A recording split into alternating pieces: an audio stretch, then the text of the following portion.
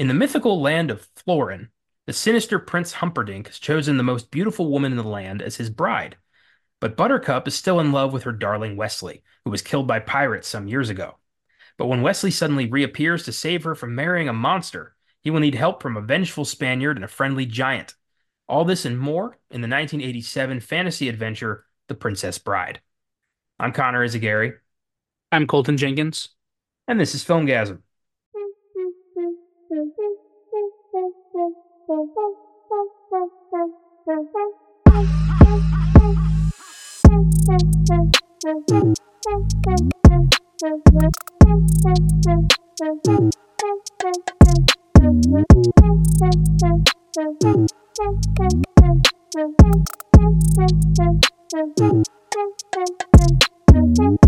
Welcome to the Filmgasm podcast and happy Valentine's Day.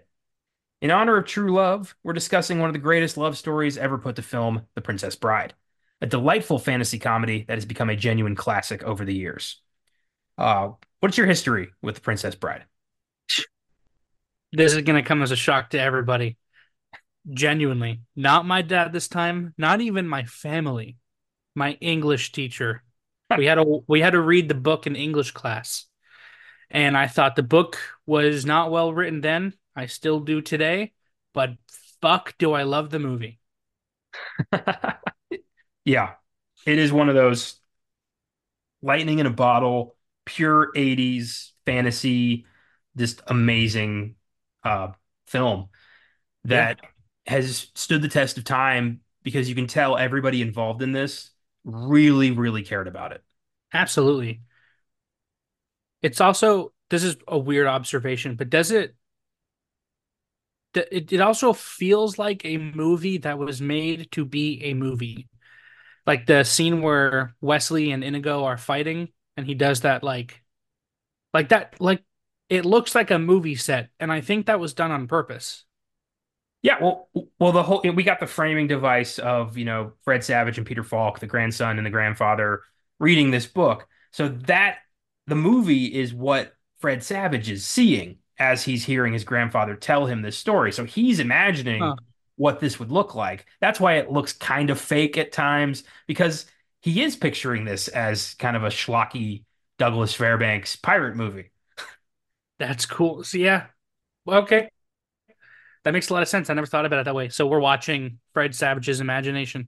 Yeah, pretty much. That's beautiful. I love that. Yeah. Yeah, me too. This one for me, I discovered from my mother, and she wanted to show me this movie that she loved from her childhood. And I, I've always been a big fantasy guy. And I watched this movie, and from the second it started, I was like, "Yep, I like this a lot. This is a fun movie. Became one of my favorites. Just it's an easy 5 out of 5 stars for me. Oh, It's yeah. a fantastic film.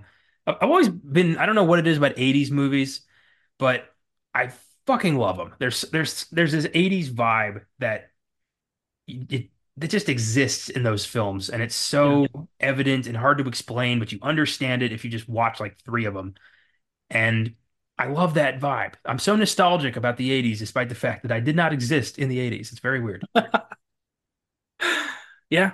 I wish I had a family member show me this movie because that's the kind of movie or book or story, that's the kind of story it seems like it should be because the story is it's being read to someone. It is like a bedtime fantasy story. Yeah, one of the things, one of the things I'm looking forward to, like I do want to have kids someday, and I'm looking forward to showing them my favorite movies, getting to be Mm. who introduces my kids to like Star Wars and Back to the Future and Terminator and The Princess Bride, and like getting to be the guy to open those gates is going to be the most rewarding experience of my life, and I can't wait to do that. Hell yeah. Oh, yeah, this I don't movie. think I want to have kids, but I'll show my cat Star Wars. You have siblings, like you could be the fun uncle. That's true. I could, yeah. I don't have siblings, so it's either have kids or I don't get to do anything. Oh, well. You can be the step uncle. You can be the godfather. Yeah, hopefully, my wife has siblings, and then in which case I'm back. There you go. Uh, when when Austin's daughter Willow was born, the way he told me, he texted me, "You're an uncle, Connor," and I about started crying. Oh, It's one of the most touching moments of my life. that's so cute. Austin, if you're listening to this, you're the fucking best. Um, so my question to you, we're doing this on this comes out on Valentine's Day, the day Mm. of love. And The Princess Bride is very much a love story, a beautiful story of, true love, defying all odds, defying death itself. And I'm wondering, what are some of your other favorite non-traditional cinematic love stories? Like, what do you got? Non-traditional. Yeah, so like Uh, not your like, your Notting Hills or your Love Actuallys, but like movies that might not be about love, but have just a wonderful love story inside of them. um, does 51st Dates count? Because Totally, that's absolutely. I think that's kind of a fucked up, but whatever. 51st Dates is a wonderful love story. Fuck. In a way, Star Wars. There's a romance in there. Um, I think I Love You Man is a romantic movie. I don't care what anyone says. That's a great, yeah, a romantic movie. That's a great. Yeah, You I know, love that movie. there's not enough movies about a solid friendship being developed. Like you don't Yeah, see, no. but I love those movies. Yeah. Um, I Will Die on This Hill. Lord of the Rings is a romance between um Sam and Frodo. Hmm. 100%. Um, I mean, I think yeah, 100%. Sam was in love with Frodo. All right, I would back that up if he hadn't married Rosie Cotton and had like 6 kids when he got back to the Shire. Yeah. Shit, what else? I mean, Put my on the spot. Now I can't think. Yeah, what are yours? What are my yours? my favorite. I know this is not a surprise if you know me at all, but Back to the Future, man. That that Yeah. movie is the George and Lorraine Oh, finding each other is so so good. great in that movie when he just decks Biff and she finally sees him as, a strong, capable person, and he sees himself as a strong, capable person, and they fall in love and they kiss at the dance, and Marty saves his family tree. It's like it might be my favorite movie moment of all time. It's so wholesome, especially when George like waves at Marty, saying like, thank you. My God, Yeah. man, it's fucking perfect. Oh, I'd also argue Shrek. Oh, fucking Shrek is so good. Yeah. Oh, When I first saw Shrek, I thought it was just, going to be this goofy, ogre messes with people kind of fart joke movie. But no. it is that. But it is also so much more than that. It's about love, like finding, love kind of finding you and falling for somebody for the right reasons, for who they are, not for what they look like. And just Yeah. wholesome that whole relationship is between Shrek and Fiona. And it's wonderful. That whole franchise just reflects the development of life better than maybe any other franchise. The first film is about falling in love. The second film is about meeting the in-laws. The third film is about being afraid to become a father. And the fourth film is about having a midlife crisis, thinking maybe you didn't do enough before you got hitched. Oh man. Like, there you go, man. I'm sorry. Shrek is a cinematic masterpiece. I don't care Oh, how stupid that makes me sound. 100%. oh no, dude, you're in good company. We love Shrek over here. It's It's Shrek's, so good. Um, Her, honestly, I fucking love that movie. Her is a good shout. Oh, That can be viewed as like a healthy relationship or a wildly unhealthy relationship, depending on really how you're feeling at the time. I think if she was a real person, it was a healthy relationship. Yeah, it's not healthy to fall in love with your phone. Just not. Yeah, no. La La Land. Oh, beautiful. What I like, Horrible ending. well, I like that with La La Land. It's like, sometimes love doesn't win. Sometimes, you do have to kind of, make a decision. Your dreams or, you know, someone who you love, but won't, being with them won't allow you to exercise your full potential. And sometimes that's what you need to do as a person to live a fulfilling life. Yeah. And yeah, I thought that Um, really worked out. Especially the ending of them kind of accepting that was very touching. dude, the scene in the piano bar. Oh my God, Mm. that's rough. I got two more. Yep. Pirates of the Caribbean. Mm. Oh my God. Will is the main character, not Jack. And also, I was gonna say the Count of Monte Cristo, but I mean, yeah, kind of. I mean, there's, love does win in that movie, but vengeance fucking won that, they raced that race, that's for sure. yeah. Oh fuck. About Time. That's like your traditional romance movie, but it's got a cool, you know, time travel twist. So good. Um, I thought um I thought Wally was a very touching love story. Uh, Oh, Wally, yeah. told without words, just, emotion and strength. And Mm. people don't talk about that one enough anymore. Mm-mm. But they should. They should. I love a good love story, I'm not really a rom-com guy. I've softened on that in recent years. There's some stuff I've watched, like When Harry Met Sally. Love that one. Yeah. I watched recently Wimbledon with Paul Bettany and Kirsten Dunst from like 2004. Tennis rom-com. I thought that was gonna be shit. I really enjoyed that.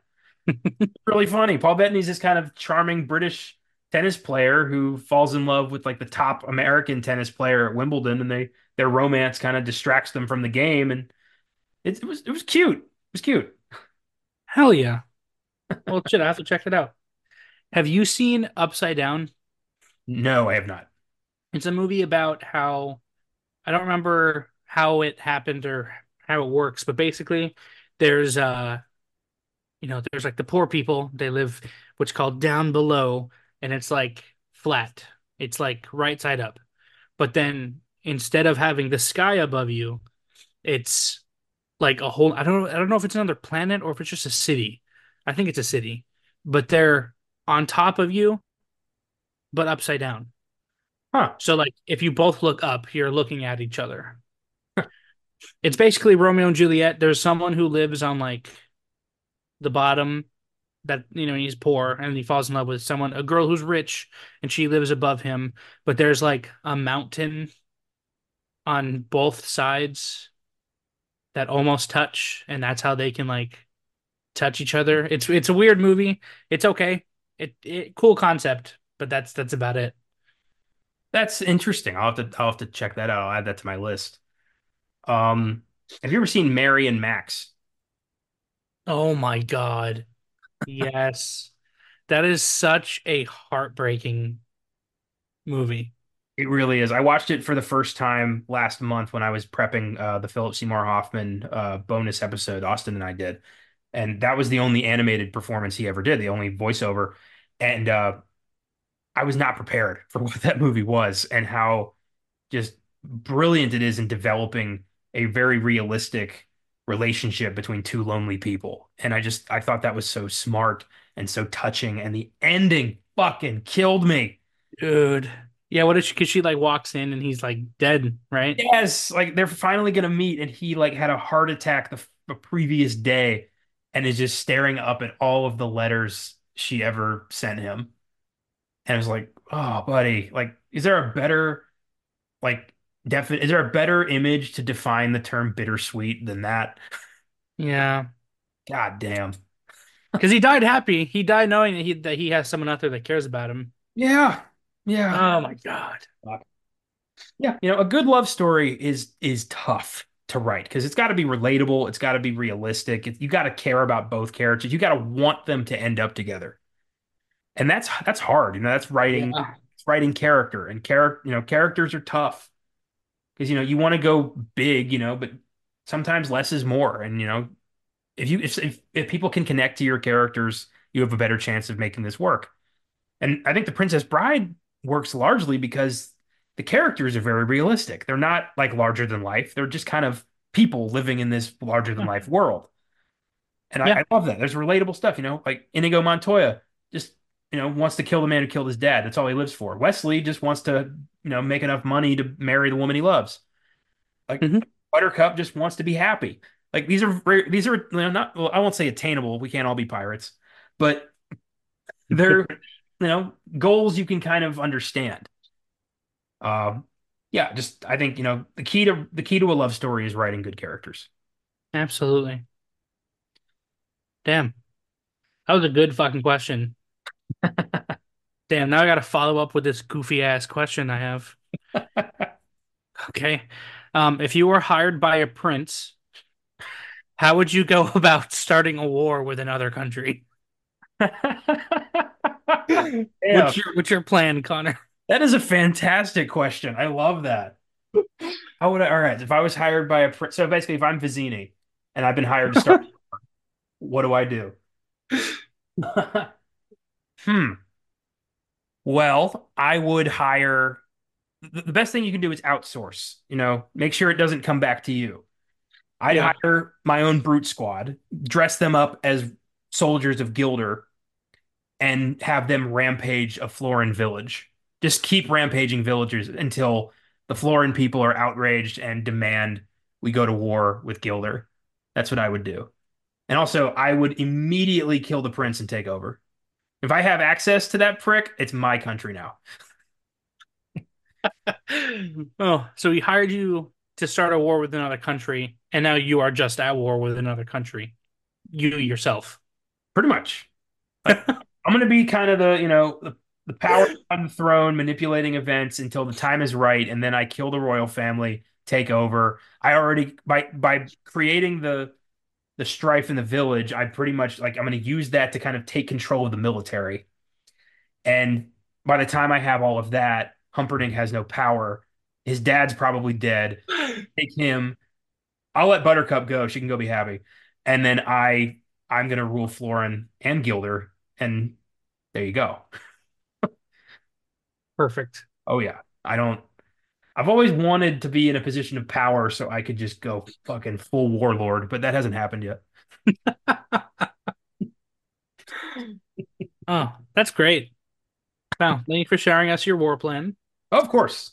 If anything Um, similar happens, it wasn't me. tomorrow, breaking news. I have nothing to do with Israel. Don't come after me. Oh, God. What I would do, just personally, this is my own original idea, Okay. is um, I would hire a very large man, a very smart man, and the best swordsman I can find, and I would make them capture. I'm just kidding. It's a good plan. It's a good plan. Thank I'm you. I'm amazed no one else has thought of that. I know it's inconceivable, honestly. Well played. Very well played. That was a fun question. I liked that. There you go. Yeah. Thank you. Um, all right, let's talk production. The Princess Bride. My main sources for production info today are the plentiful bonus features on the Criterion Collection Edition Blu-ray of The Princess Bride. Short documentaries, cast interviews, production videos. It's a very, very thorough bunch of entertaining shorts. You have the Criterion collection. I do. I got it for Christmas 2 years ago, and it's a beautiful, like purple, almost like a storybook box. It looks beautiful. I gotta start getting some of those. They're fun. They're the best versions of those films that you can get. They have so much like supplemental material. The transfer looks beautiful. They're fantastic. I've got almost all the ones I want. There's a few I'm still hunting down, but I've got quite the substantial Criterion collection. Are they all Blu-ray? They DVD, Blu-ray, 4K. The Blu-rays like they've been remastering a lot of them in nicer cases. Uh, but you can get the DVDs. I picked up a DVD Criterion of Armageddon today. Nice. I can't fucking believe Armageddon is in the Criterion collection, but hey, Oh God. I'm looking at the cover for the Criterion. Oh my God, it's beautiful. it really is. And sometimes they come with like bonus shit. Like my Criterion edition of Time Bandits came with a poster of the time map. Oh shit, really? That was fucking neat. Time Bandits. That's a wild movie. I love that movie so much. I found that around the same time I found The Princess Bride. It's got a very similar tone, and It really does. yeah, that's a fun double feature. Time Bandits and The Princess Bride. It the humor of A Princess Bride, you can, say I'm wrong, but it's very much Monty Python. Oh, It is I don't think you're wrong. That's a very certain dry British wit that I just fucking adore. it's so fucking funny. Like even things that I don't think are supposed to be funny. Like when Wesley's getting tortured and the guy's like, "Now exactly how do you feel?" I lose my shit every time. I've every daylight savings time somebody will inevitably post a meme of Count Rugen being like, "I've just sucked 1 year of your life away. I might one day go as high as 5, but I really don't know what that would do to you." Love that. Um, okay, so yeah, that's what I use mainly for my sources here. I love that I have that access to all that stuff. The Princess Bride began life as a novel written by William Goldman. It was first published in 1973. It's arguably his most famous novel, aside from maybe Marathon Man. And it's written as an abridged version of the actual Princess Bride by S. Morgenstern with Goldman's commentary throughout. And that's all fake and meta. There is no Morgenstern. This is just all Goldman trying to be weird with it. I read that there was a lot of people tried to like find the unabridged version and would get in arguments with like librarians. Like they were like, there is no unabridged version. They'd be like, yes, there is. It says it right here in the book. Like, no, that's fake. It caused a lot of weird controversy. That's fucking funny. It's funny because when I went to read it again for this episode, I haven't read it since fuck, what grade did I? Seventh grade. Damn. And yeah, and I was like, I did the same thing. In all honesty, I was like, why the fuck is every? I was like, first of all, I can't find a version that's not the 25th edition, 25th anniversary edition. Second of all, why the fuck are they all abridged? Why can't I just read the normal fucking book? Because every time I open this book, all I get is a fucking introduction that's like half the book. That's very golden. You can tell, like, that falls in line perfectly with his sense of humor, because I bet he did that largely to fuck with people. Absolutely, yeah, he did. Uh, Goldman adapted his own novel as a screenplay. Yeah, I read the book for the first time for this, and Oh, it was very, it's a very well adapted screenplay. Obviously, yeah. author adapting his own book. There's not a lot that gets cut. Mm. Humperdinck's like menagerie of huntable creatures was like the biggest thing that got cut. Uh, Oh, the Zoo of Death. Yeah, that's not in the movie. yeah, I guess they swapped that out for the Pit of Despair, which I thought was a Yeah, smart move. We don't need like, the budget could not allow for all of those different creatures. no. And I just when I'm reading the book, I don't know why. Anytime I hear someone describe someone as barrel chested, I just picture them with like giant fucking honkers. So I pictured fucking Shrek anytime the book talked about Humperdinck. My God. Yeah, I think of like I don't know why, but the Sheriff of Nottingham from the Disney Robin Hood is what. Oh yeah. Yeah, just this giant fat wolf. Yeah. Nice. Hell yeah. Um, yeah. Other than that, yeah, all the commentary with the grandson and the grandfather is in the book. It's a little different because it's Goldman as like a child being read the book and his commentary along the way. It can get a little confusing. So I honestly, I'm not gonna lie. When I was reading the book, I did skip those parts because I didn't care. Yeah. It's a lot. Yeah, it's Um, manageable in the movie because it's small doses, but it is constantly in the book. but I thought it was funny in the book. In the movie when Princess Buttercup has a nightmare Uh, that that she married Humperdinck and that lady's like, boo. yeah. Well, in the movie, the grandpa stops reading for like maybe like 2 minutes before it's like, just kidding, she didn't marry him. But in the book, the dude stops reading for like a day. Like he comes back later. He just lets the kids suffer. I mean, how long do you think this took place in the movie over like a day? I mean, it's a big book. Yeah, probably. I don't know if he came in the morning, like right in the morning, like 8 o'clock, he probably left by 8. Hmm. When was the last time you read a full book in one sitting? Probably high school when I had to read a book that I didn't start reading until it was due like the next day. Shit, I have no idea. Well, I mean, there's like books that are very short, like The Old Man and the Sea. You can read that in like 2 hours. That's true. That's true. Like, I mean, like I read Charlie and the Chocolate Factory in one day. Like that was not Mm. difficult. But I think I read Harry Potter in a day, nice, the nice. first one. Yeah.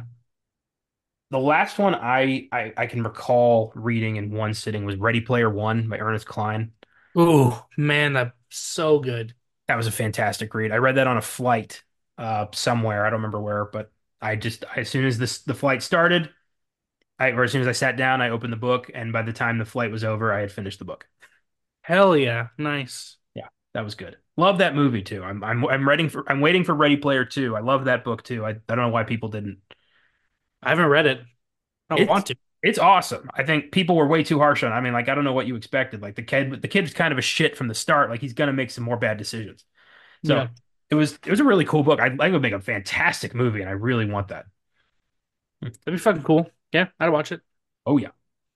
Um, so Goldman had been trying to get this movie made for 15 years before Rob Reiner came on board. Just various filmmakers would get involved, and then something would happen. The studio would collapse, or like somebody would get fired, and the movie would just stop. Uh, so basically, like, this started to get a reputation as kind of a cursed production. Nobody wanted to try after they tried so many times. And it was Rob Reiner who really wanted to do this because he loved the book.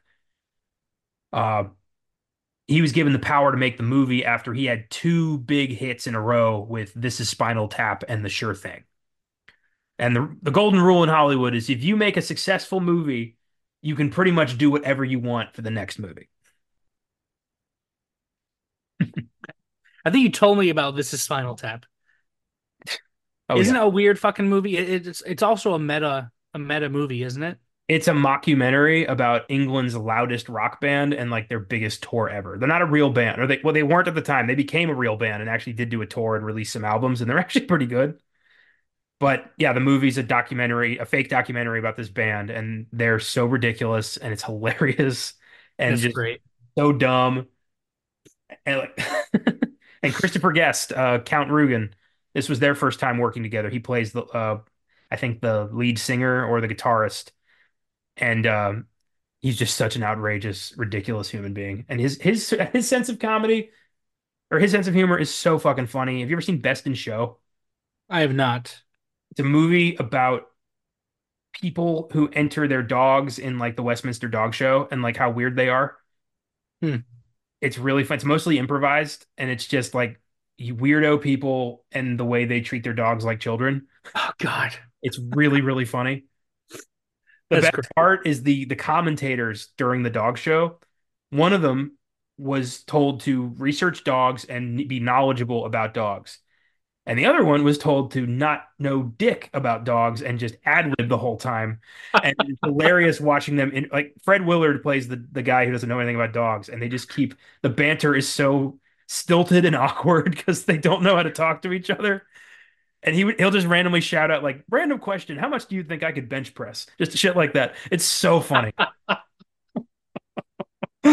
What is it called? Best in show. God, I gotta fucking watch it. Have you ever watched the dog show, by the way? I've caught snippets of it by accident, and I just think like these are the weirdest fucking people.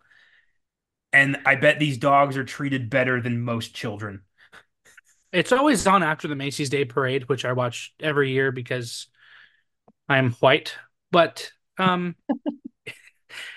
don't know. It nostalgic to me just because it was always on while my mom was cooking Thanksgiving dinner. So sometimes if it's on, I won't shut it off.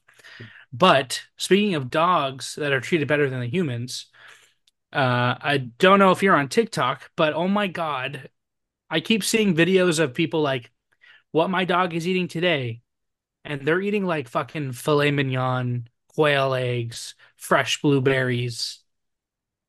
It's Dude, insane. I've never had filet mignon. There's dogs out there that have. That makes me sad. I've Oh, I've seen like our family dogs eat deer shit. So I know they're not uh you know choosy. that's fucking funny. Um so yeah, this is Spinal Tap and The Sure Thing, and then also Stand By Me was a huge hit for Reiner. So Oh, yeah. he got the go ahead to do The Princess Bride while he was making Stand By Me, and Nice. that's such a fantastic movie, maybe the greatest coming of age story ever told. Yeah. I'll buy it. I'll agree. Yeah, good book too. The Body by Stephen King. Hmm.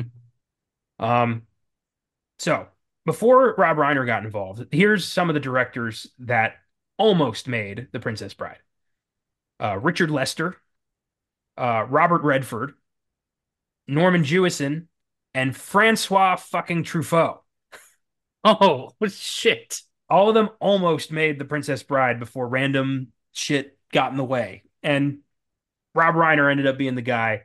And the studio originally, 20th Century Fox, were hesitant. They were like, really? Again? The Princess Bride? We don't want to finance this again.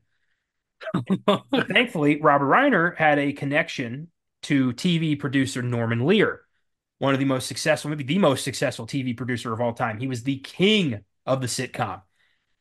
Hmm. His big one was All in the Family, and then from there he just kept ch churning them the fuck out. And he and Reiner had worked together on All in the Family. Lear agreed to finance the movie. Nice. Yeah. So from there, they had their budget. This was going to happen. Uh, He walked into Fox and was like, "Hey, can you guys make the Princess Bride movie?" And the guy was like, "Inconceivable. Get out of my office." Love Reiner's like, I'm glad you read the book, but please think about it. Uh, Cary Elwes was the first and only choice for Wesley. Oh yeah, man. Reiner wanted someone who reminded him of Douglas Fairbanks Jr., could also carry the movie with some humor, and Elwes was like the guy. He had the looks, he had the charm, he had the humor. He was the guy. I don't think anyone else could play Wesley. No, I can't see it. He's too perfect. He's not, he's not like a Robin Hood kind of Errol Flynn impossible to defeat hero. I mean, he gets killed in this movie and then comes back. But he's also likable enough where like you want to see him succeed. You believe he's going to pull this off because he's just such a charming, fun guy. Yeah, Yeah. Not the nicest pirate in movie history. absolutely. Yeah. Robin Wright was one of the last actresses to read for Buttercup. They were having trouble finding somebody who is described in the book as the most beautiful woman in all the land. Um, she was on a soap opera. She wanted off the soap opera, as soap opera actors usually do. That's pretty much where, like, if you don't get off within 3 years, that's where your career is going to stay. Um, and her agent convinced her to try this out. She read, they loved her. She had great chemistry with Cary Elwes. They're still friends to this day. And it all worked out. Here are some of the other actresses who read for Buttercup. Uma Thurman. And she was told no. Well, this was 80s. Oh, Nobody Uma okay. Thurman. Like these were all Okay. none of like. Well, Meg Ryan was somebody. No. Sean Young, Courtney Cox. She was told no. Yep, and Whoopi Goldberg. Oh, okay. It would have been a very different movie. I would still see it. Well, don't get me wrong, but it would have been a very different movie. Yeah, I would love. I want. There was a Stephen King short story called or Your. I don't know. It was UR, but it was a story about a guy who was gifted a Kindle that could access books from every conceivable dimension. Hmm. So there's like a dimension where like Shakespeare wrote 10 more plays, or like Hemingway didn't kill himself, so there's a whole bunch more Hemingways. I would love like a Blu-ray player that could access films from every dimension, and I could watch the Princess Bride that Whoopi Goldberg starred in.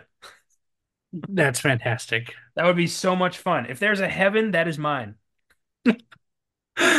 Oh man, you're heaven, and you get to the gates, and it's the fucking Chinese theater still running. You know what? Yeah. Yeah, Yeah. St. Peter's wearing like a Spider-Man costume. that's great. Yeah, it's Uh, weird that you said she was a yeah. soap actress, Robin Wright was a soap actress, yes. huh? That's interesting because it obviously is like a very different kind of acting, but kind of she's not soapy in this movie. But I wonder if that had something to do with it because it is a very distinct style of acting. Possibly. Also, oh, her she's not English, by the way. Her accent's fake. What? Yeah, her father was English. She was able to replicate his accent nearly perfect. That's wonderful. I love that. Yeah. So that, that showed that she was skilled and she is gorgeous. So I can see Yeah. why she got this. She was a talented, gorgeous actress who had chemistry with the lead guy. So right there, that's what you want. Just imagine being told no. It's like, hi, I'm auditioning for the most beautiful woman in the world. Ah, sorry. No. See, the thing is, in Hollywood, you don't get a sorry. You get next, Yeah, I guess. and then a broom pushes you out of the room, and you go to your next big embarrassing failure because who are Oh you? my Like God. nothing. Unless you're famous, you're nothing. That's the rule. Yeah. Yeah. But thankfully, all those actresses did eventually get discovered, and they all became famous, Hmm. except for Sean Young, who pretty much blew up her position in Hollywood by being kind of nuts. Yeah. Uh, Andre the Giant was the only human being on the planet who could play Fezzik. Andre's gigantism resulted in him being 7'4" and 520 pounds. He had to have had Andre in mind. He did. Goldman wrote the character with Andre in mind, and that was the plan. Yeah. Because I think Andre the Giant, I think debuted in 69. I think so. There's a documentary about him I really want to check out, but I haven't Yeah, yet. me too. Apparently he was the sweetest man ever. He was he. It took so fucking much for him to get drunk. The guy was huge. He would drink like 12 bottles of wine and like 3 cases of beer and start to feel something. Oh my God. He holds the world record for the most beer consumed in one sitting by a human being. Holy shit. In fact, I'm gonna look that record up because it's fucking crazy. In one sitting, he drank 119 standard 12-ounce bottles of beer Holy fuck, man. over a period of 6 hours. Jesus. Yeah, and then he fucking walked away. He didn't Drove get home. alcohol No, poisoning. He had so much bulk that it didn't even affect him. That's fucking crazy. It's like a superpower. that's crazy. He regrettably throughout his entire life had severe back pain due to his gigantic. Yeah. Couldn't lift anything like more than like a few pounds. Like in the scenes where he's like carrying people in the movie, they're on a pulley system. Like he's not actually carrying them because he couldn't Oh, do it. damn, really? And he was worried he wasn't going to be able to speak his lines accurately because he couldn't really speak English that well. So he learned his lines phonetically.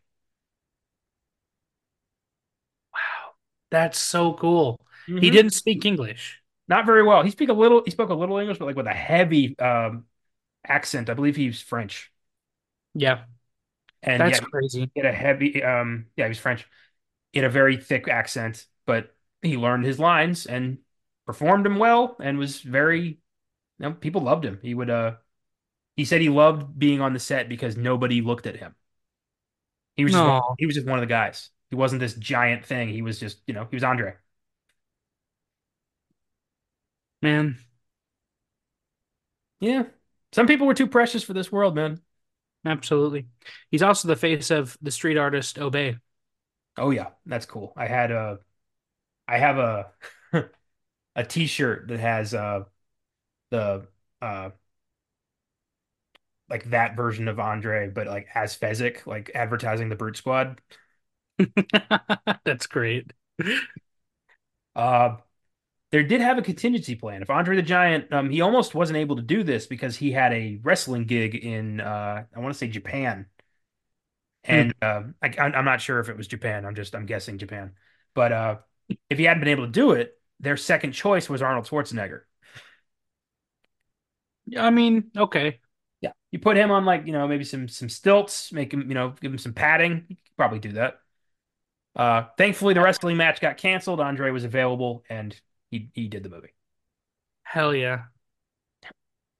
Sometimes things just work out the way they're supposed to. Absolutely. There was a there's an infamous story on the set of The Princess Bride. They were getting ready to film, and before they could yell action, Andre the Giant stood up and farted for 16 seconds. No, dude. Just held it for 16, and when he was done, Rob Reiner was like, "Are you okay?" And he's like, "I am now, boss," and continued with the scene. You know how long 16 seconds is? I mean, people were probably fucking terrified. Like, after like Holy after shit. like 2 seconds, you probably should go to a hospital. You were about to puncture something. That's insane, dude. Yeah. But of course, only him. I feel like this guy was like an alien sent to observe humanity. Like he had like so many weird body quirks that people don't fucking have. Yeah. It's so bizarre, that guy. He's the alien wearing the skin suit in Men in Black, the first one, Yeah. the one that wants sugar. Yeah, he's Edgar, but like if Edgar was a nice Edgar, that's his name. Thank you. uh Carrie Elwes and Mandy Patinkin, who played Inigo Montoya, learned to fence for their climactic sword fight. They got so good at their choreography, Reiner had to ask them to slow down because they were moving through it too fast. Like the sword Man, fight wasn't taking long enough as again the scene. They were going too fast because they memorized the choreography so fucking well. that's so cool. And they My like brother, they previously they had no experience at all, and they did that epic. There's no stunt doubles in that scene. They're both fighting for real. that's I love that so much. Yeah. My brother fences. That's his sport. And he loves that scene. He says it's pretty accurate. They're actually fencing. That's real fencing. Yeah, Goldman was very accurate in like the masters he describes, like Benetti, Agrippa, like those are real Hmm. fencing masters, and these are their real techniques. So he was like, it was very well thought out. Yeah, fencing masters fucking love this movie because it's very accurate. Yeah. That's cool. I'd like to learn how to fence, but He's like, there's this other thing called HEMA, which is like fencing, but you do it not with like what's their sword called? Oh, rapiers. You do it with like actual weapons and you wear like padding and shit. And he's like, "Hey man, when I come down for the summer, you want to do HEMA?" And I'm like, "I don't want to die, so I'll watch you do it, but I might do it. Who knows?" So if I'm no longer on the show, I got stabbed by a broadsword. So that's a hell of a way to go, gotta say. I know, yeah. Also, like, why the fuck would anyone do that? It looks fucking cool. And my brother is huge. My brother is 20 and he's 6'4". Damn. Yeah, he's huge. Shit. Well, I mean, that's cool. So it'd kind of be like when like Oberyn Martell fought the Mountain in Game of Thrones. You fought your brother. That was a good fight. Yeah, yeah, pretty mind blowing. Yeah. That the first time I saw that, I had like nightmares. I was not prepared for that shit. Oh man. Oh, The Princess Bride was a modest hit, grossed about 30.9 million on a budget of 16 million. Became a cult classic once it was released on VHS in the late 80s, but really 20th Century Fox, they had no idea how to market this. Is this Mhm. a love story? Is this a fantasy? Is this a comedy? Like with studios, like you got to have one specific market to target the movie towards. And if you don't have that, they don't know what to do with it because studio executives are some of the dumbest motherfuckers on the planet. It's funny that you needed one thing because I recently saw Lisa Frankenstein, which by the way was wonderful. Yeah. And after I wanted to know, I don't remember why, but I was looking at the cast. But on Google, the genre of movie, it says, if I remember, it was like slasher horror slash drama slash comedy slash romance. It was like all of them. That's hilarious. Yeah, I mean, I like genre benders. I like movies that combine genres and just give us something unique and fun. That's just what I like. Yeah. But I kind of get that from a studio executive point. Like, how do we make money on this now? Hmm. Do we market this towards the people who like superhero movies, to the people who like comedies? Like, you got to target them and hope that other people just find it, I guess. Hmm. And I guess that, in the 80s, dude, the 80s was full of genre benders. People just, experimenting with fun shit. Yeah. Like a lot of films, found their audience thanks to VHS, thankfully. So like these films didn't just get buried under, Hmm. you know, disappointing returns. Yeah. Back to the Future, it's a genre bender. It's sci-fi, love, comedy, action, Yeah, that's all over bitch, the map. That was a huge hit. So, it is possible. western. Yeah, it got the Westerns in the third movie. Uh, yeah, I love that shit. Uh, I'm trying to think of like the really successful films of the 80s and like Indiana Jones. That's Mm. adventure, that's action, there's some humor there. Goes into full horror at the end of it. Yeah. Like, that. But you also got Spielberg's name there, and that's gonna just that advertises itself. Mm. And while Rob Reiner had made some successful films, he ain't no Spielberg. Um, so The Princess Bride has an IMDb score of 8.0, Rotten Tomatoes score of 96%, audience score of 94%. Nice. Critics' consensus reads a delightfully postmodern fairy tale. The Princess Bride is a deft, intelligent mix of swashbuckling, romance, and comedy that takes an age old damsel in distress story and makes it fresh. I agree. I agree. Yeah. Yeah. Age old damsel in I distress. I really mean, wish at the time, this was like a 10-year-old story, so I don't know about that. But I wish they had somehow squeezed in the word inconceivable there. I don't know how they would have, but I wish. Rotten Tomatoes likes to do their wordplay. you keep Um, using that word. I don't think it means what you think it means. um, the first time, this is weird, but the first time I heard the word swashbuckling was when we did the Count of Monte Cristo, and I thought it meant like pirate, but it's like a weird. It doesn't mean pirate. It means like I can't even describe it, but I know like if someone says, "Oh, it's a swashbuckling movie," I'm like, "Oh, okay, cool." So Monte Cristo, Princess Bride. Basically, it That's means what like a comes to my movie mind. that has like a significant sword fight. But like a rapier sword fight, not a broadsword sword fight. Like a very specific kind of sword fight. It's like gentleman, cowboy, pirate sword fight. Yeah, it's a French. duel. A duel. You got to say it like that. A A duel. duel. Yeah. When it's when duel becomes a two-syllable word, it's a swashbuckler. Um, it was nominated for one Oscar at the 60th Academy Awards, Best Original Song for Storybook Love by Mark Knopfler and Willie DeVille. Plays over the end credits. I Uh, don't think I've ever I don't think I've ever stayed for the end credits. yeah, I haven't heard it either. I heard a part of it and I'm like, it's okay. It lost to I've Had the Time of My Life from Dirty Dancing. Oh, I mean, come on. I've never seen Dirty Dancing. So Neither have I, but it's a fucking great song.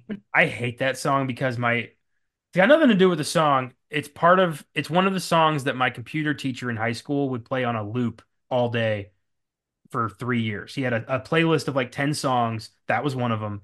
I hate that song and I hate the other nine songs. There's like New York, New York by Frank Sinatra, Oh, uh Razzle Dazzle from the Chicago soundtrack, oh God. Old Time Rock and Roll by Bob Seger, Who was your teacher? a very old man who did not really know how computers worked. It was a man? Yeah, it was like an 80-year-old dude who was pretty much reading from a manual and could not help us with anything because he was an 80-year-old man teaching a goddamn computer class. Describing the music, I expected like a divorced lady who drinks wine, has five cats, smudged lipstick. Yeah, it was a small town, Texas. So like one time we went to like the class went to his house and like met his wife and had like lemon squares. That's that wouldn't fly today. No, it wouldn't. Even at the time, I'm thinking like this doesn't feel right. I mean, he was a nice guy, but like this shouldn't be happening right now. Yeah, that was a weird school. Like it was too. It's such a small town that there's like the rules were different. Hmm. Um, but before I get anybody in trouble, let's let's move past that. And I mean, it's been like 10 years since I was in high school, so Hmm. I doubt the staff is even the same. I know he retired a while back, so yeah, his name was. I know his first. I won't say his last name, but his first name was Billy. Tomorrow you're gonna see in the news like ex high school teacher found with 14 dozen children in basement. Jesus Christ! I mean, we just had lemon squares. He didn't like touch us. This would be a much darker, probably not told on the show story if that had happened. Oh, okay. Let's talk The Princess Bride. Let's go through some categories here. We have best scene, best performance, best music moment, and best line. Where would you like to start? There's a lot of lines, so I think we should wait. Do you want Okay. to do actor or All right. actress? Let's knock out performance. All right. Yeah. Um, Inigo Montoya. Yeah, I went with Mandy Patinkin as well. Oh my He's the God. unsung hero of this movie. He really is. Yeah, I'd argue he's the main character. Well, Buttercup's the main character, but he's in it. Yeah, he's the hero. Yeah. You don't have a lot of movies where like the hero starts out as like a side villain's like henchman who then becomes like the main star of the movie and the character whose arc you most want to see fulfilled. Yeah. Oh man, it's so good. But I will say there is not a single weak performance in this entire movie. Oh no, everyone is fucking killing it. It really comes down to personal preference. No one's no one's bad in this movie. No. Just for me, Mandy Patinkin is putting in a clinic and just acting his ass off because of the way he approached this. Uh, so he had lost his father to cancer not too long before they started filming. So Oh, he damn. acted like Mandy Patinkin, was avenging his father by killing that cancer. So he made it very personal.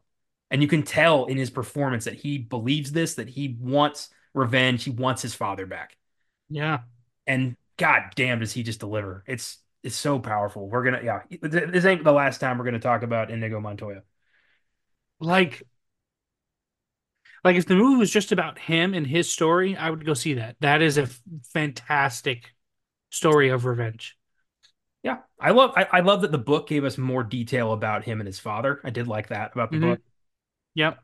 especially like when he rises at the end after he gets stabbed in the Oh, gut. It's his dad being like, "Pick up your goddamn sword," and I bet yes, dude. Oh my God. Because in the book, it goes into detail like the day his dad died. yeah, he was there. He watched it Yep. happen. Like, yeah, Crazy shit.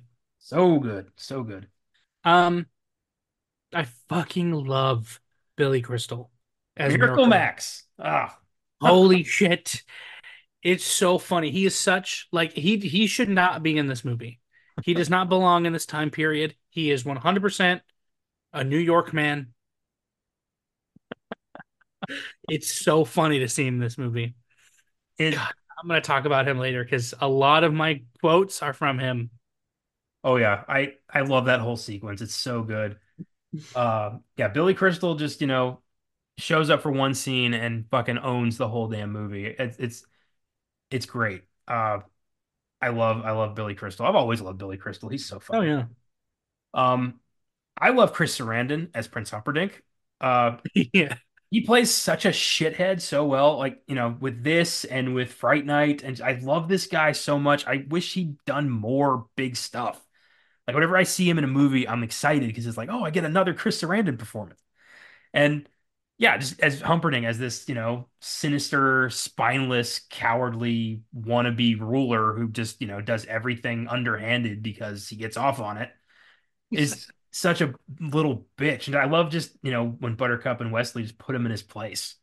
Yeah. Like finally somebody just stood up to this bitch. Hmm. And his fate is to like just be ugly. Yeah. His fate is to know that he lost the girl and there's nothing he can do about it. Uh I love Christopher Guest as Count Rugen is fantastic. Like Yeah, he's to me the true villain of this movie. absolutely. Yeah. I Like mean, every like Inigo versus the Count is what's really happening here. Everything else is kind of just in the periphery for me. yeah. But also, like, Prince Humperdinck is an asshole, but Count Rugen is like a little toad whispering in his ear. He's evil. He's, he's Jafar. Yeah. He's Darth Vader. Like this is and yeah, I just love how committed he is to evil, building the machine and torturing Wesley just because he's curious about how much pain the human body can Mhm. endure. Yeah. Like and I like when Inigo finally faces him, he just turns and fucking runs. Like Yes. gonna deny this guy his revenge. Oh man. Um, but also Carrie Elwes, fucking no one else can do it. The Dread Pirate Roberts. Um, I love that the first time I watched this, I didn't realize that was Wesley. Like the performance is so good. Like the subtlety at the beginning where he's just kind of whispering this kind of sweet farm boy. And then later he's this like bombastic pirate, huzzah, like fucking you Zorro. didn't know that was Wes. When I first saw this, no, I was like, who is this guy? And then he's like, oh, it's the Dread Pirate Roberts. And then it's like, oh my God, it's Wesley. Like you really like I didn't realize it. The performance was so good. That's Yeah. so good. That's great. Robin Wright Um, is fantastic as Buttercup, just this absolutely. just likable eventually. I mean, at first she's kind of a bitch, but then she's just trying to. It's that she wants West. I believe the romance more in the movie than I did in the book. Yeah, because the way that the book is written, it's written kind of sarcastically. Yes, yes, it is. So yeah, I like it more than the book. Well, in Uh, the book, like Buttercup, or in the movie, I mean. Buttercup is really mean to Wesley, and then Yeah, he dude. suddenly just realizes, oh wait, I think I love that guy, and he's like, you waited till now to tell me? Damn it, I love you too, but I gotta go. Like this is weird. Because in the book, when she tells him that she loves him, and he closes the door in her face, and she's like, "Oh, duh, it's because he's a fucking idiot." Book Buttercup was such a horrible person. Yes, yeah. Just She's this like, "Oh, he's an spoiled idiot. He little doesn't." for no reason. Like she had no reason to be spoiled. Like who is she? Yeah, no. Yeah, and oh yeah, at least in the movie, she's like she comes off as kind of snobby, Hmm. but then eventually she's like, you know, she learns a lesson, becomes a good person, especially when Wesley dies, and she realizes love is bleeding. There's no point in it. I got to marry this asshole prince now. Yep. Um, as much I think I like book Vizzini more than movie Vizzini, but Wallace Shawn's performance is iconic. It will go down in legend. He is playing such a smarmy little, just people who like, wear their intellect on their sleeve and are constantly reminding you of how smart they are the dumbest motherfuckers ever. Yes. But in the book, I felt like Vizzini was actually smart. Yeah, but I also feel like he was saying more. He was like Yeah, he was thinking out loud to make you think he was smart. yeah, for sure. I think he was just working with idiots. Like I've worked with idiots. I've been the smartest guy in the room because everyone around me is a fucking numbnuts. That doesn't make me a genius. Did I hear the word think come out of your lips? I'm Oh, reading. God. but I heard everyone. that Danny DeVito was their first choice for Vizzini. Oh man. And Wallace Shawn knew that because they lorded it over him to constantly remind him, like, hey, if Danny DeVito ever becomes available, we're gonna cut you. Like, What? at least that's what he said. Like, there's some he said she said there, but I mean, it helped his performance. He was anxious. Uh, I hope that's not true. That'd be really shitty. Yeah, what? Now I don't want to watch this movie. No, I'm kidding. Um, who else is fantastic?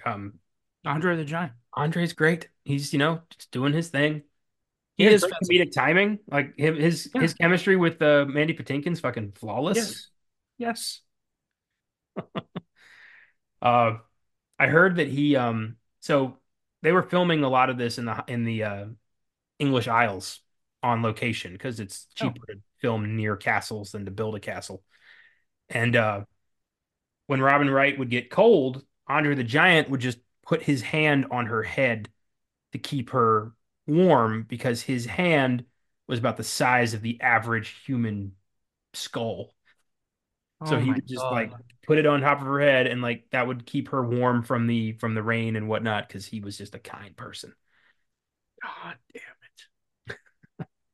There was a cool I watched in a documentary like featurettes on the Blu-ray about just production stories and there was one. So when they were filming the Cliffs of Insanity scene, Wallace Shawn had a terrible fear of heights. And Really? it was not a like they had like a fake cliff face they were gonna shimmy up for the scene and he was panicking. He was like, I can't do this. I don't know what to do. I'm gonna pass out. I'm not gonna be able to act. And they started lifting and he about freaked out. And Andre the Giant just put his hand on Wallace Shawn's either head or his heart or something and just said, I've got you. You're gonna be okay. I won't let anything happen to you. Oh my God. And Wallace Shawn was fine. They didn't have any more problems after that. Like Andre the Giant just assured him, like nothing's gonna happen to you. You're in my hands. Like what a kind gesture. Jeez. Fuck. Do you Yeah, think that's where like the stereotypical like gentle giant comes from? maybe if ever there was one, it was him. Absolutely. There's another story. uh, so Chris Sarandon told his kids like I'm working with a giant, and they were like, "What? You're working with a giant?" And he just kept telling them this. And then one day they were able to visit the set, and he went. They wanted to meet the giant, so they went. He took them to Andre's trailer and opened the door, and Andre got up from the couch, and his kid screamed bloody murder and ran out because he didn't think it was telling like there's a real to a child. Andre the Giant looked like a fucking monster. That's that's fucking that's beautiful. I love that so much. Imagine if the kid was like, it's not that big. I've seen bigger. Oh. That's funny. Um, Um, just one more honorable mention from me. Peter Cook, as credited as the impressive clergyman. He doesn't actually talk like that, does he? no, no, he does not. Fuck, man. The way he says marriage. I was surprised that all that was in the book. I really was. Yeah. Marriage. That blessed arrangement at Dwayne within a dream. I couldn't keep it together. Yeah, it's such a ridiculous inclusion in this movie, but endlessly quotable and hilarious. Um, I want to shout out Mel Smith as the albino. His introduction is one of the funniest scenes in the movie where he's just like, the pit of despair. And then he clears his throat and he's talking like, don't even think about trying to escape. I love that gag so much. Oh, so good. Fantastic A cast. lot of movies copy that Yag too now. Oh, yeah. This movie was very influential to a lot of fantasy films that came after it Yeah. because it's just doing its own thing. It doesn't really, there's no chosen one shit or any of that. It's just like, pirate wants his girl back. Yeah. The pirate is going to prison. I mean, Humperdinck is going to hunt them down to the ends of the earth. Like, this is not over. Like there could be a sequel. There could be, There could be. but I don't want one. I don't want one either because a lot of the cast would have to be replaced. Not really. I mean, if Well, it's I like, guess just Andre the Giant, yeah. I mean, they could just have Fezzik, Fezzik died at some point. I wouldn't recast Andre the Giant. I would just keep the character. I'd let the character die off screen, you It would know. be cool. What they should do if they were to do a sequel, Mm. that's how they could do it. It could be them like many years later, like, keep them aged how they are. And they're at Fezzik's funeral when the prince is like, that's when he swoops in. Well, he'd be King Humperdinck now. Uh I wonder would Buttercup and Wesley have like a an adult child? Ooh, that'd be cool. I mean, is Inigo still the current Dread Pirate Roberts, or is he retired? That would be cool. It would be cool. That's how it could start. Fezzik's funeral. Everyone's arriving, and then a pirate ship pulls up, and it's Inigo. That'd be cool. This would be I don't want to. I know I shit on unnecessary sequels a lot, especially belated sequels, but any sequel done right has a potential to be a fantastic movie. Yes. Well, Rob Reiner, William Goldman passed away a few years ago, so he Mm. won't be able to write it. But Reiner's still directing. Almost everyone in this movie is still working. Yeah. Yeah. I think Mandy Patinkin is actually going to be in a movie this year. I think I saw. He's doing some like Hercule Poirot style detective series on Hulu, Oh yeah, it's a series. Yeah, you're right. and like he's doing some Death one and woman other show thing. details. Yeah, That's cool. yeah, he's very talented. Uh, let's do music. Um, the music in this movie is very kind of like it. A lot of movies have a soundtrack that I think is separate, but this movie, the soundtrack is it's kind of in the background, but I don't know how to explain it. It's more complimentary than it does Yeah, stand out, yeah, exactly. and I like that. I love the music playing during Inigo and Wesley's sword fight. I think that's fantastic. Yes, so good. Sword fight music is good. I honestly don't think of any memorable music in this movie because it's very like in the background. All right, well then I have another one. Um, there's some music playing when Inigo is telling the story of his father.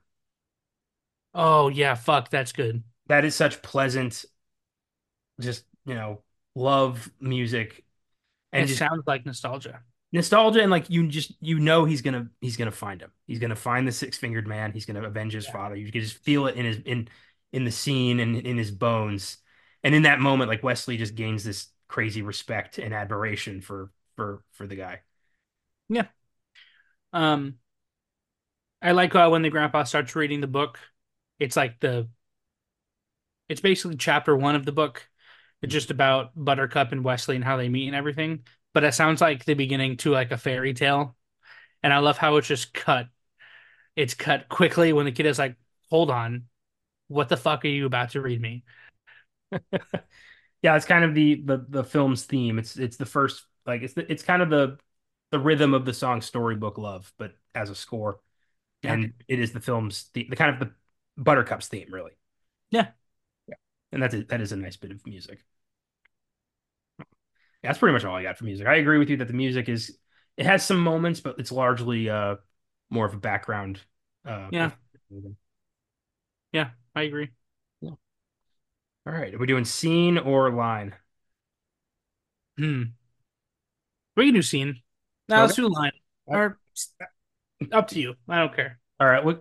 Let's end this with line because we've been kind of building that up. So let's do scene. Okay. Uh, for me, hands down, the greatest scene of this movie is Inigo getting his revenge. Yes. Yeah.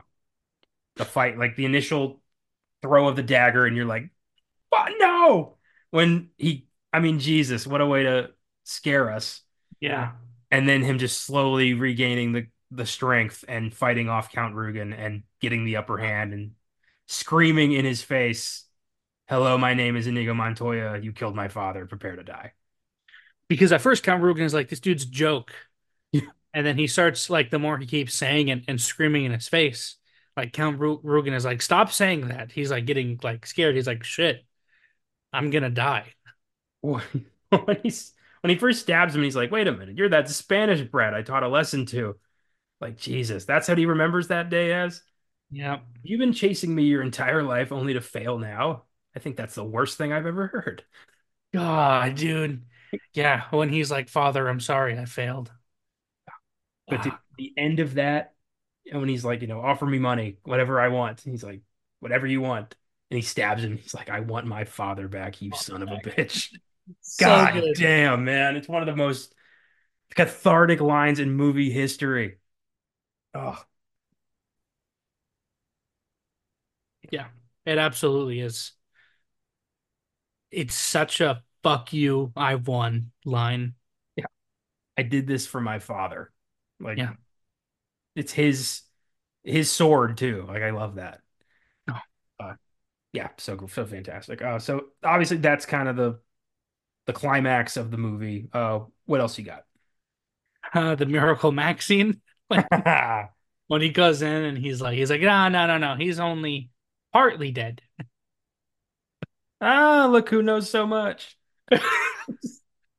Like, I love when the- they first open the doors, like, are you the Miracle Max who worked for the king? He's like, the king's stinking son fired me. And thank you so much for bringing up an unpleasant memory. oh, so fucking good, dude. Yeah, that whole scene is gold. How he tries to get out of it, and his wife's like, liar, Liar. get back, witch. I'm not a witch, I'm your wife. Oh my God. Perfect. Oh, fantastic. Yeah, and then have fun storming the castle. I say that all the time. Oh, fantastic. I love the Battle of Wits. Oh yeah. That is such a great scene. You're trying to kidnap what I've rightfully stolen. Yeah, that's fantastic. I love how Vizzini is just constantly bragging about how smart he is. Yeah. Hmm. If you're Plato, Aristotle, Socrates, morons. Oh God. Arrogant.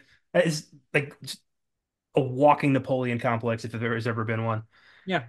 Also, he had wine and cups with him. That's an interesting. Yeah. Well, when was the picnic supposed to happen? Maybe he was gonna wine and dine her before he killed her. I guess. I mean, I think that, Wesley, as soon as Vizzini stupidly put away his knife, should have kicked that little man in the face and taken Buttercup. And at that point, what's he going to do? Yeah.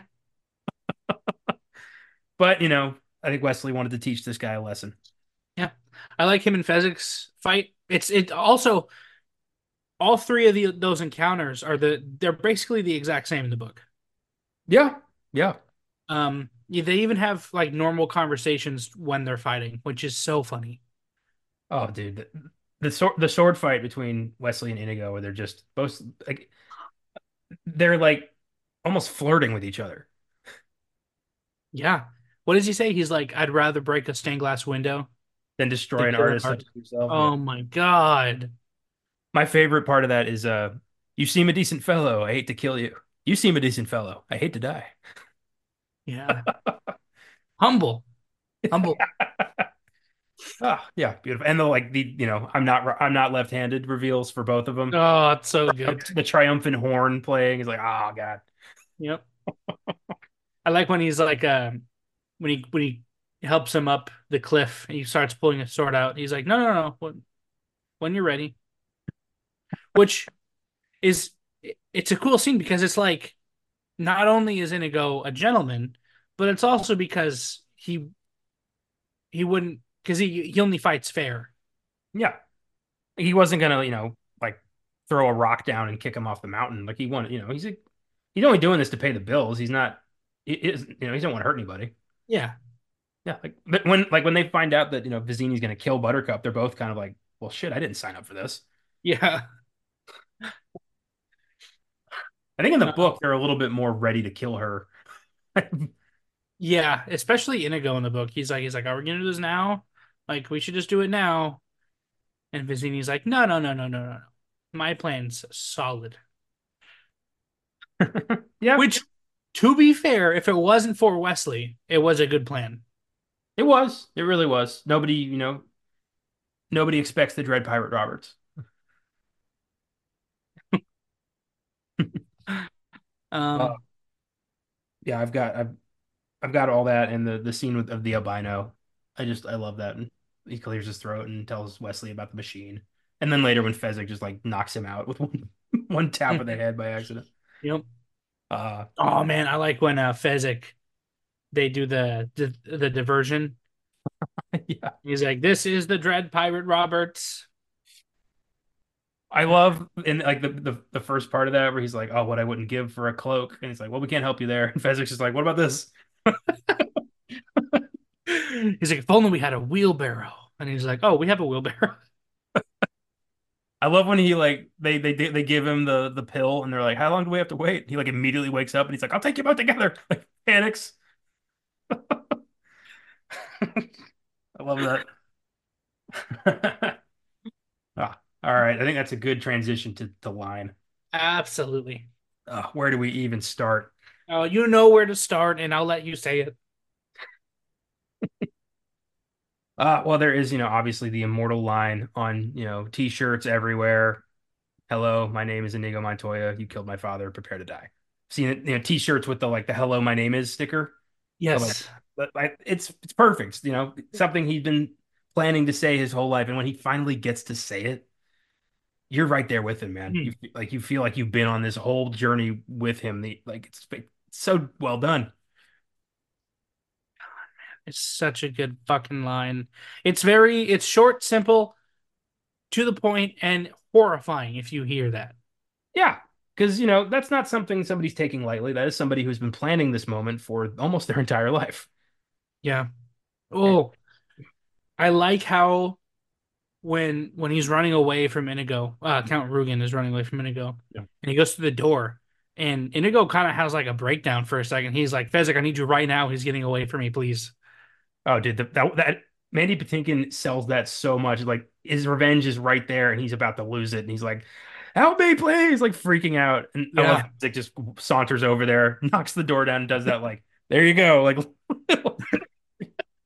yeah, that's so good. Hmm. Um, yeah, that line is so perfect. One of my favorites is when they've the Dread Pirate Roberts diversion happened. It got all the men out of there, but then Yellen, the head of the guards, is trapped there, and they're like, "Give us the gate key," and he goes, "Oh, I have no gate key."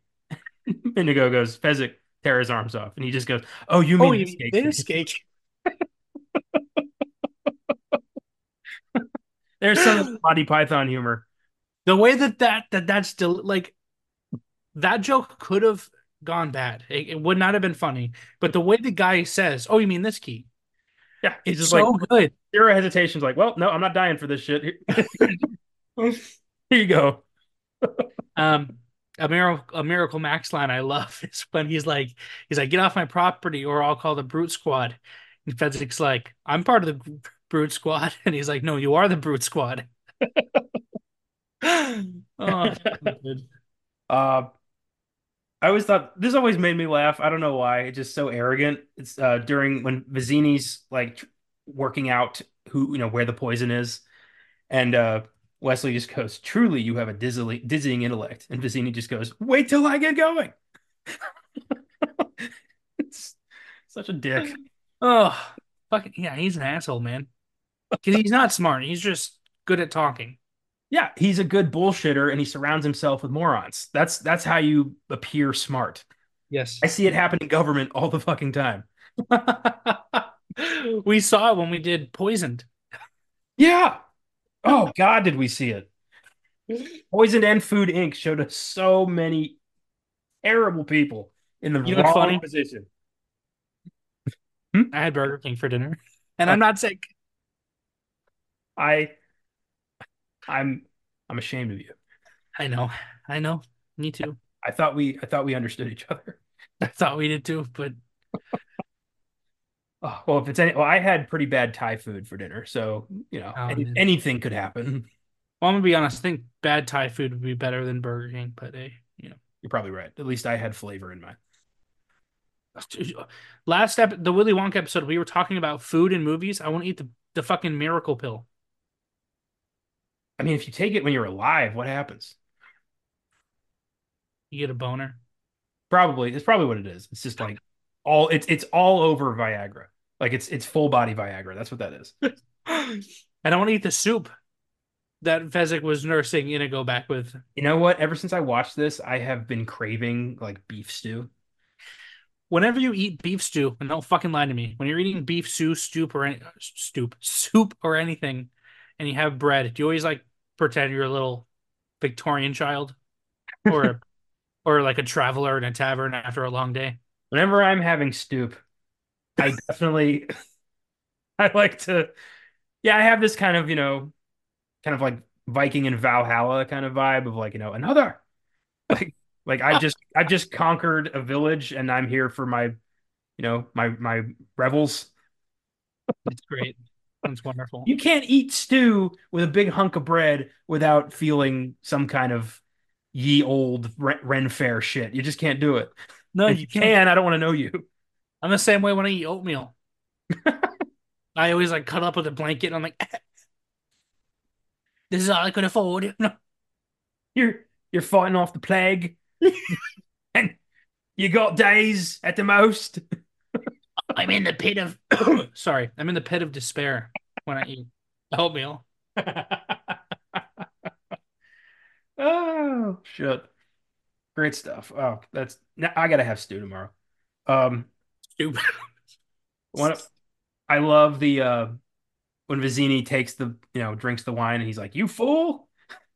You fell victim to one of the classic blunders. The most famous is never get involved in a land war in Asia, but Hmm. only slightly less well known is this.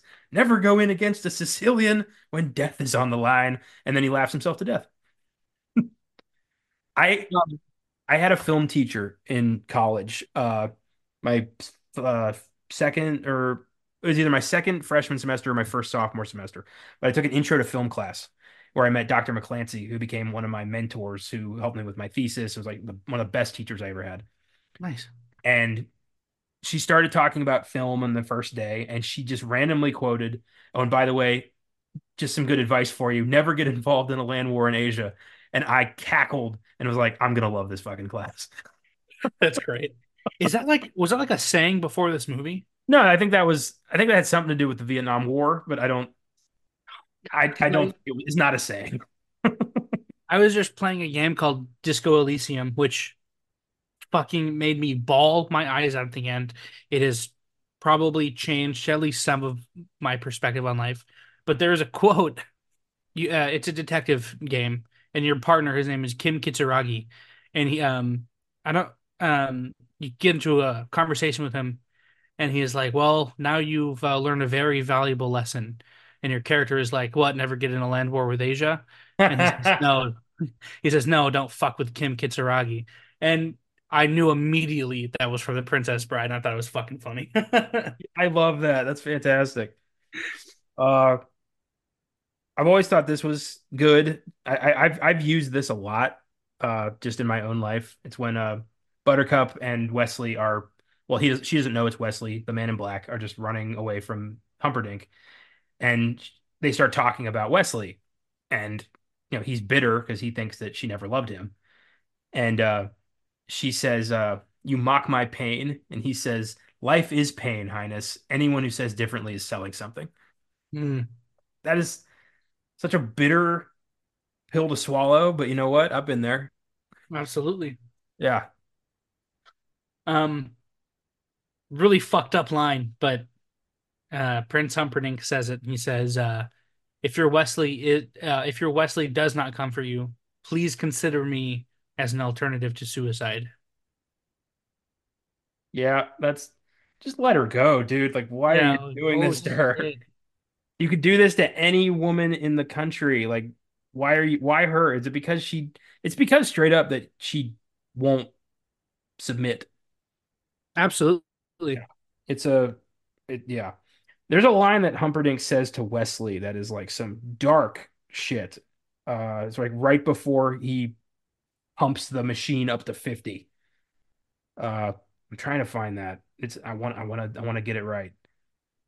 Uh, damn, I don't know where it is, but it's something along the lines of like, if you may have been truly happy. Like, so I don't know. I'm Oh yeah. yeah, I'm gonna fuck it up. Uh, I'm trying to find it also. I know because I know what you're talking about. yeah, damn it. Yeah, this is great. Great research for the podcast. I'm sure the audience is loving Loving it right now. You're welcome. Ah, oh well. Mm. You got anything else? Any other lines you'd like to shout while I continue to try to find this? Yeah, I got one. Marriage. I say, I recently just got married, back in October, Mhm. and anytime I say marriage, I say marriage because how can you not?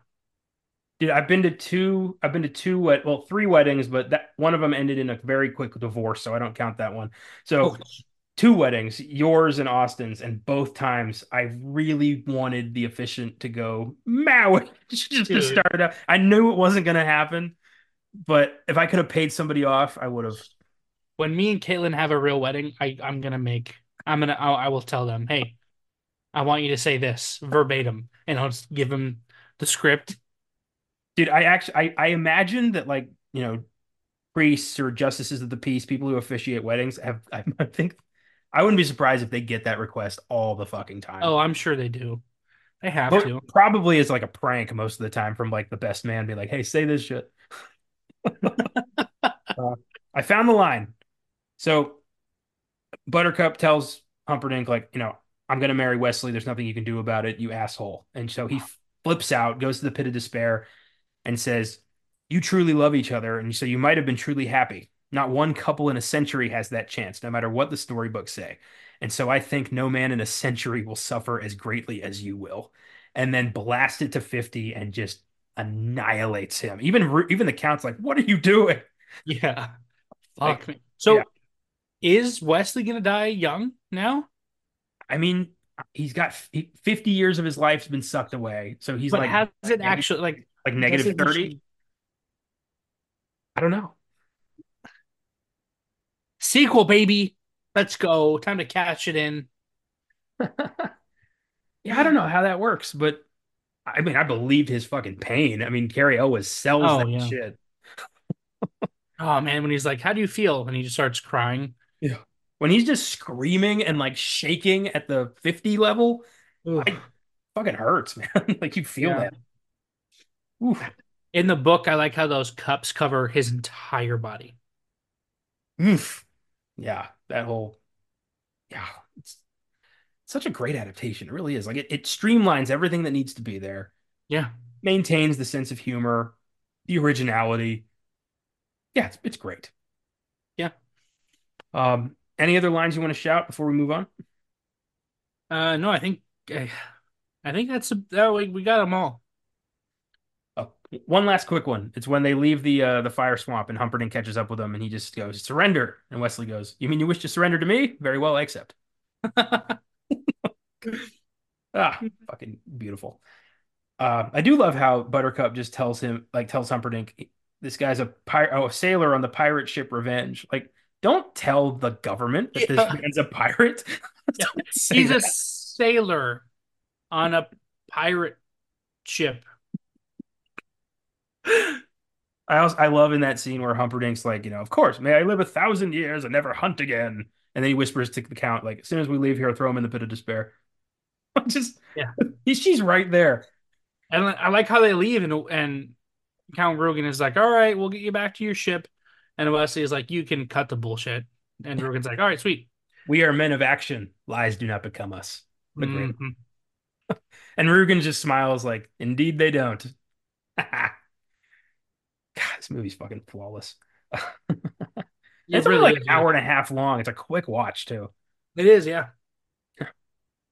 Um, all right. Well, with that, let's see what the people over on Letterboxd have to say on our final segment. What's in the box? What's in the fucking box? Give me the gun. The Princess Bride has a 4.0 out of 5 on Letterboxd. People fucking love this movie. Do you have any negative reviews? I really don't know how someone can not like this movie. I actually have 4 positive reviews. I don't have any negative reviews. All the negative ones Damn. were like boo, stupid, and just like dumb shit that I couldn't justify. So I just went with the funny ones. Hell yeah. But I feel like there's people out there who just have to hate good things or else they don't feel like the smartest person in the room. Contrarians, Absolutely. and those people are the scum of the earth. Absolutely. Yes. This first one's from Ely, Ely. If you Google the words sexual awakening, the phrase is defined as coming into your own erotic power, which is exactly how I have always felt and will continue to feel about my OG sexual awakener, Mr. Wesley, king of the tight black velvet pants. 5 stars. Hey, hey, I'm straight. I'm married. I have a wife, but Dread Pirate Roberts, he's a charming man. You know what? I don't think it's unreasonable for all of us around the world to have a Carrie Elwes hall pass. I don't think that's unreasonable. No, no, no, not Carrie Ellis. Dread Pirate Roberts. I don't know, man. I for me, it's Carrie Elwes. Like I'm talking Saw, Carrie Elwes. I'm talking like, yeah. I just think Oh that yeah. guy's charming as hell. He's in I know you don't watch Stranger Things, but he plays the mayor Mhm. of the town in Stranger Things, and he's just a swarmy fucking asshole. He's You ever, awful. you ever seen a Liar Liar with Jim Carrey? Yeah, a long time ago though. Is he in it? He's the boyfriend, like he's mom's new boyfriend who is trying to like take his family to Boston. He wants to be the cool new, he tries to do the claw and he's terrible at it. Oh God. He pops up in a lot of stuff. He had a arc in the last season of the X-Files. Oh, He played a smarmy dick in that too. Um, he he's been working with Guy Ritchie a lot lately. He was in Operation Fortune, Rouge de Guerre, and he's going to be in the Ministry of mm, Ungentlemanly Warfare. So he's been getting some high profile shit lately. nice.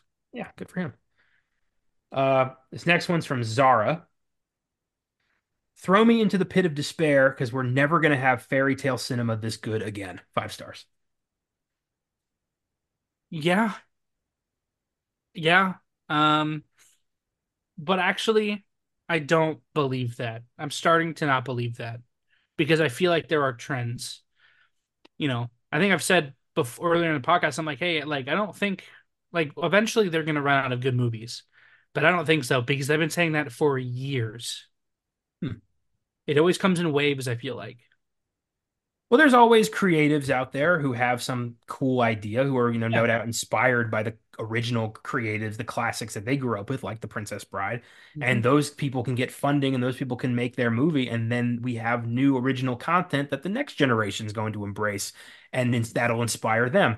So it really does, it's not always just, Hollywood with like the fucking tube that fills the jelly donuts.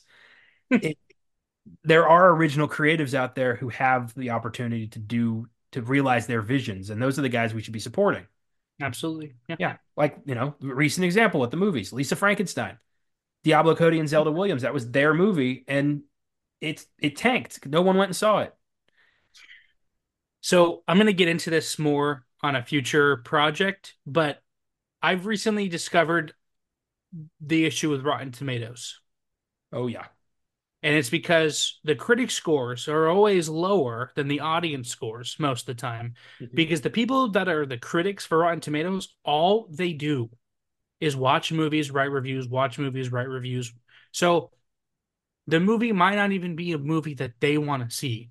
However, the audience scores are always higher because the people that will go see the movie and review it are the people that want to go see that movie and review it. That's true. That's one of the many issues with Rotten Tomatoes. Yeah, The big one for me with them is that it does not take a lot of effort to be considered a professional critic by Rotten Tomatoes. really. You pretty much have to have just like considerable website traffic. It's got nothing to do with your credentials, with your experience, with your, education. It's just, JoBloMovies.com has like 20,000 people in traffic a week. They can qualify. No, that fucking blows. Yeah. So critic is a very broad term on Rotten Tomatoes. Hmm. And there's people who just get off on tearing down popular movies. Like there was a guy, I hope he got banned. He he would go find 100% movies and write a negative review just to bring it down to 99%. Oh my fucking God, why? Yeah. That guy was a pure dick. So I don't really put a lot of trust in Rotten Tomatoes. Like I don't let them really dictate whether or not I see a movie because Yeah. I tend to disagree with them a lot, but a lot of people do still take them as, the end all be all. So I include their scores on the podcast just cause. Yeah. Yeah. And the critic consensus are usually some kind of snappy shit. This next one's from Heather with a rose. Humperdinck, more like Humperdick. Am I right? 4.5 stars. He is a Lord Farquaad type. He is. He is very much. Yeah, just a little man who wants to be big. And this this last one, this had nothing to do with the movie, but this made me laugh. This is from Ethan. When I was born, I was apparently a fat baby. When my dad's friend came to visit shortly after I was born, he told my dad, Pat, this isn't your kid, it's Andre the Giant's. Thanks, Uncle Rob. 4.5 stars. Okay. Yeah, Oh, that's great. you were a fat baby. That's hilarious. Still love the movie. Uh, that is our show. This was really fun. I'm glad we did this one for Valentine's Day. Oh, yeah. Thanks for listening, everybody. If you like the show, follow us on Facebook, Instagram, and X at Filmgasm Productions. If you want to suggest films for us to check out, you can email us at filmgasm@gmail.com or send us a message through Facebook, Instagram, or X. Check out our Letterboxd accounts for daily reviews. You can search for me at Connor95, and in my friends list, you can find the rest of the team. Check out our website, filmgasm.com, where I have a link to my Letterboxd if you want to read my reviews. You can also find articles, trailers of upcoming films, and every episode of every era of our show. If you'd like to become a monthly donor to Filmgasm Productions, feel free to click on the link in the episode description. From there, click on Support This Podcast. You can choose to donate $1 a month, $5 a month, or $10 a month. And all donations go right back into the show, and we greatly appreciate it. Thanks to the entire Filmgasm team for their contributions to the show. Thanks to Cooley Cow for our awesome theme music, and thanks to you for checking out our show. Next week, we tackle dystopian sci-fi by way of Bong Joon-ho. In a future where mankind has been all but obliterated, the last remnants of humanity live on a perpetually moving train and are sorted by class. One day, the poor inhabitants in the back of the train form an uprising and fight their way to the front in the 2013 action thriller Snowpiercer. Such an awesome film with elements of horror sprinkled throughout. It's going to be a blast. And the reason we decided to throw this one on is a little bit of a Wonka epilogue because there is a pretty convincing fan theory that Snowpiercer is a secret sequel to Willy Wonka and the Chocolate Factory. So we're gonna explore the shit out of that, try to find, the proof, the holes, and reach a conclusion by film's end. And of course, we are going to celebrate this awesome sci-fi thriller and talk about Bong Joon-ho, one of our most talented and creative filmmakers today. Oh, can't wait. So, remember, the only thing better than true love is a nice MLT, when the mutton is nice and lean. It's pretty perky. Love those. And never get involved in a land war in Asia. It's good advice. Take it easy. Keep watching movies. And we'll see you next time.